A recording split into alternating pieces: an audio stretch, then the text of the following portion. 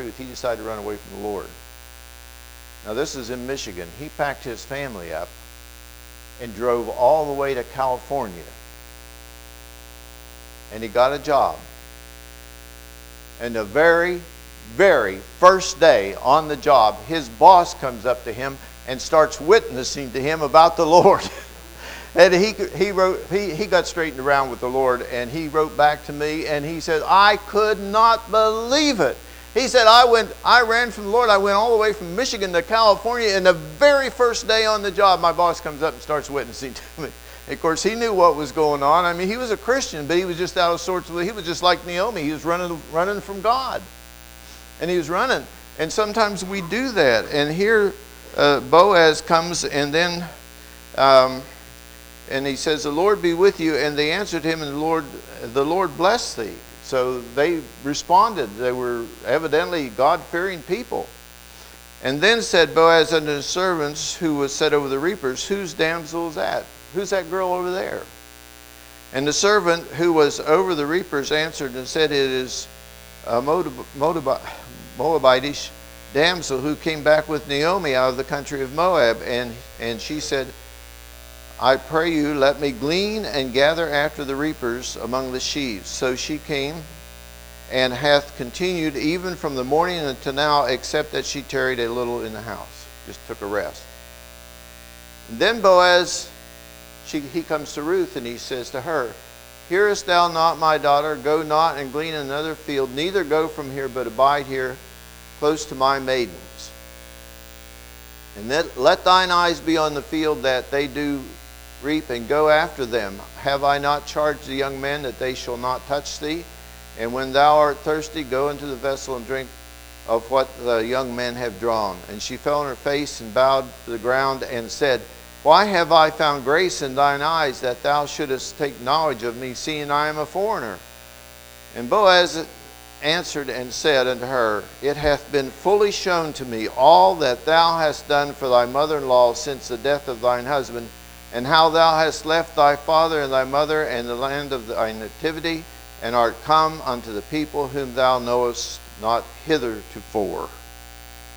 That's why I like the NIV, because it doesn't say hithertofore very many times. The Lord recompense thy work, and a full reward be given thee by the Lord of God of Israel, under whose wings thou art come to trust.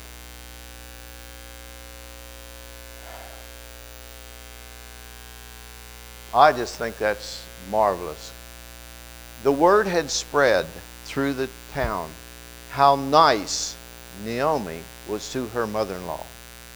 Now Boaz, she didn't know Boaz was related to Naomi or to her husband Elimelech, but she was out there doing what she should do, gleaning, getting food for her and her mother-in-law. And Boaz happens along, and he takes notice of her. Now they eventually get married, and since I'm not going to be here after today, I guess I'll just jump ahead here. But anyway, he says, you just stay here. And then we see in the scriptures here that he tells his reapers, I think this is good. He says, not only do you just let fall what normally falls when you take the cradle and you cut the grain, he says, you take a handful every now and then and just drop it, okay? Do you ever feel that God does that for you? That God just takes a little extra and gives to you? I'll tell you, it's happened in my life so many times, how God has just done some really special things. And one of the things that God has done in my life that I am so happy for is that God has brought some real friends into my life, and some of you are those counted among those friends. That God has brought us together somehow over the years, and we've just had a closeness, and I feel thankful for that. But God does all kinds of things. I don't know what it would be in your life, and I don't know what God's got in store for me, but I'll tell you, if we just do what God wants us to do, God just kind of drops handfuls on purpose, I think. Boaz is a type of Christ, because He's the kinsman redeemer. We'll see that later. We can see that later on if we go on in there, that he has the right under the Israeli law that he can see. Elimelech had to mortgage his property and everything to go down to Moab, and so it was needed. It was just kind of in limbo, and Naomi didn't have access to it. And Boaz, being a kinsman, a close kinsman, and that's the way the law was, somebody that's close to you could do that. They could redeem it if they had the money. Boaz had the money. And we find out as we go on through that we can do that. But Boaz was a kinsman redeemer. He could buy that property back and give it back to them so that they would have some income. And then we find out also that the redeemer part is that he could pay for it.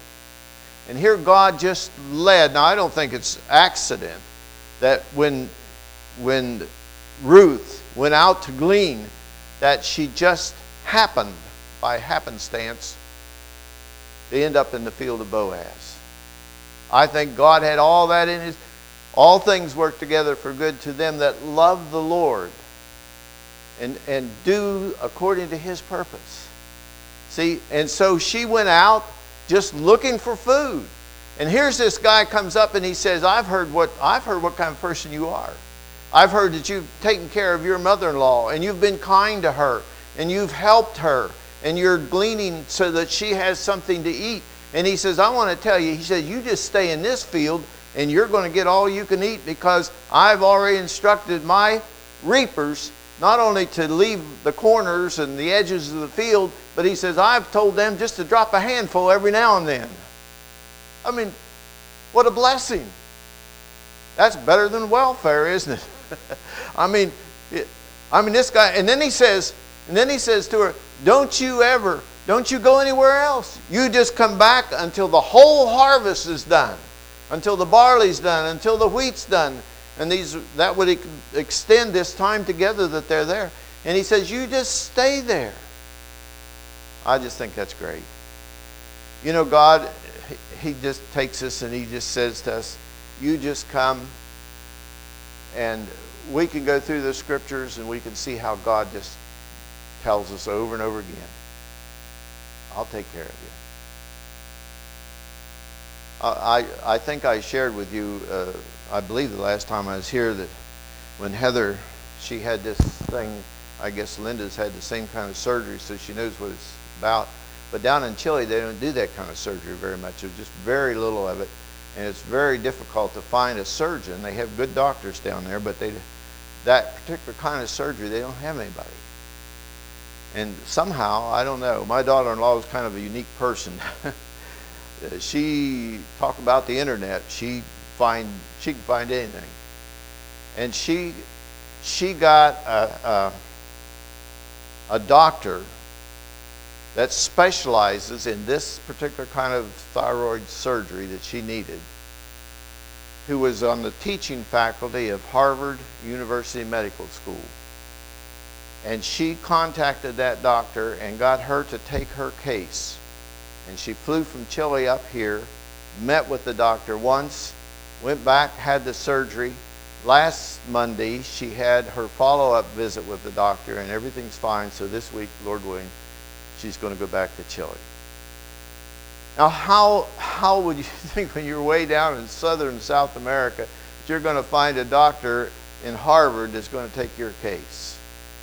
You can't even you can't even find a specialist around here without waiting months. And it's just how God works out. He just brings little special things. The other side of the coin is, I asked Doug, I said, now Doug, you got 4 kids down there and these 2 little twins. And I said, how are you going to handle that plus your workload? He said, Dad, I have no idea.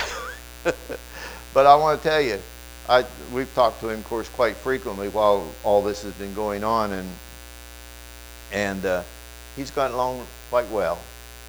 Caleb and Hannah's 12 now, and Caleb's 14. They're big enough they can start doing so. Hannah kind of takes care of the little twins, and Caleb can help around the house, and so I guess they're finding their adult wings now and maybe helping out a little bit more. But isn't it neat how God just, if you need something, God can open it up. Now, why would a professor at Harvard University take somebody from South America they don't know, they're not a patient of theirs or nothing, and say, yes, I'll take you as a patient and do that? That's the way God works. That's the way God works over and over again. Doug has gone through a very difficult time down there. Not that he has had any problems, but they've had some difficulty on the field. And Doug is on the administrative staff, so he has to be in on all the meetings and everything where decisions are made. And one time he told me, he said, Dad, I have no time in the next 2 days. And he wrote back to us, I think he sent an email, and he said he had something like 8 babysitters over a period of 2 or 3 days because he was tied up in these administrative meetings, just solid. But God provided everything. And it works out. And I just think that when we see how God worked in Ruth's life, we can say, God is great and God is good. You know, that little chorus, I like it. And I think it's easy to sing, although I'm not going to lead it here. God is so good. God is so good. Isn't that a nice... I mean, we just need to sing something like that. We need to say something like that. And we need to practice that God is good. God is good all the time. All the time, God is good. That's just something we need to keep reminding ourselves. Because every once in a while, I say, why did this happen? We went to Alaska, and Connie and I had a wonderful time. We drove almost 14,000 miles and never even saw an accident. And we come home, and the second day, she falls and breaks her elbow.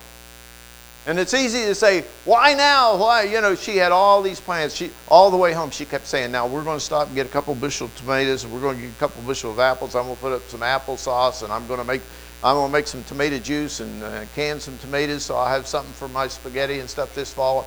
She had all these plans. I said, honey, I said, let's just go home and relax a little bit. I said, we've been going like crazy all this time.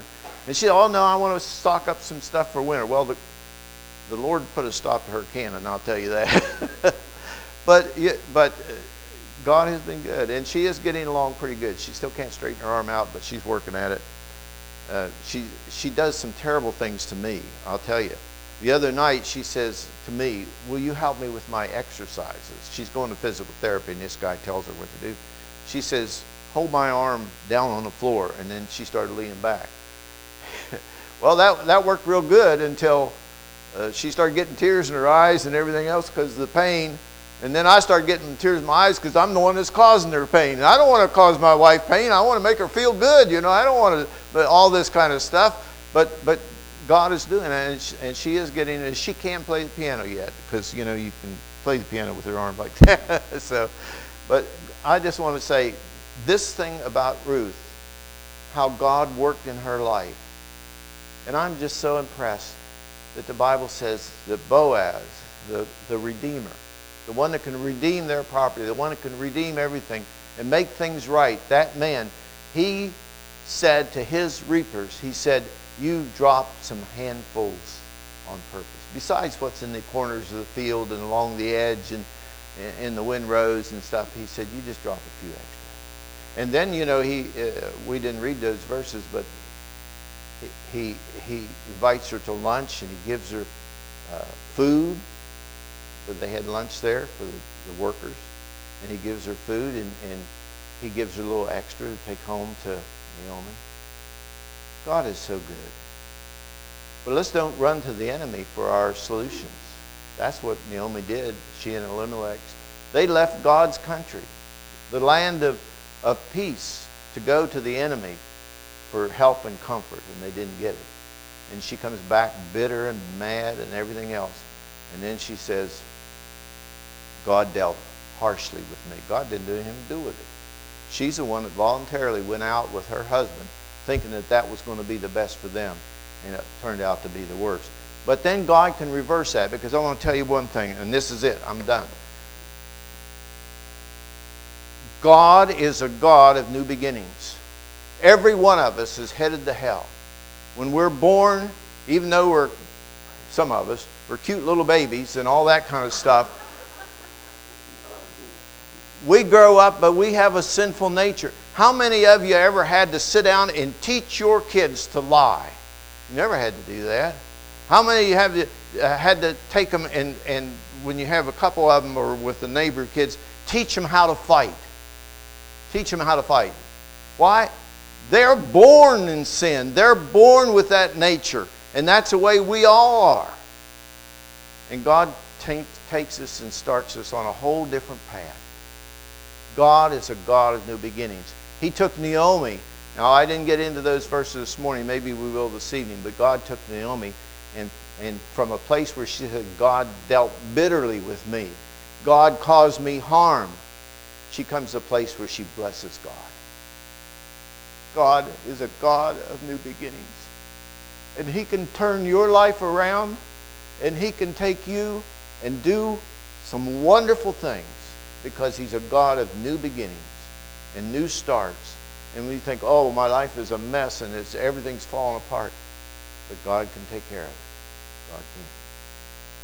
Heavenly Father, I pray that you'll bless as we sing this last song.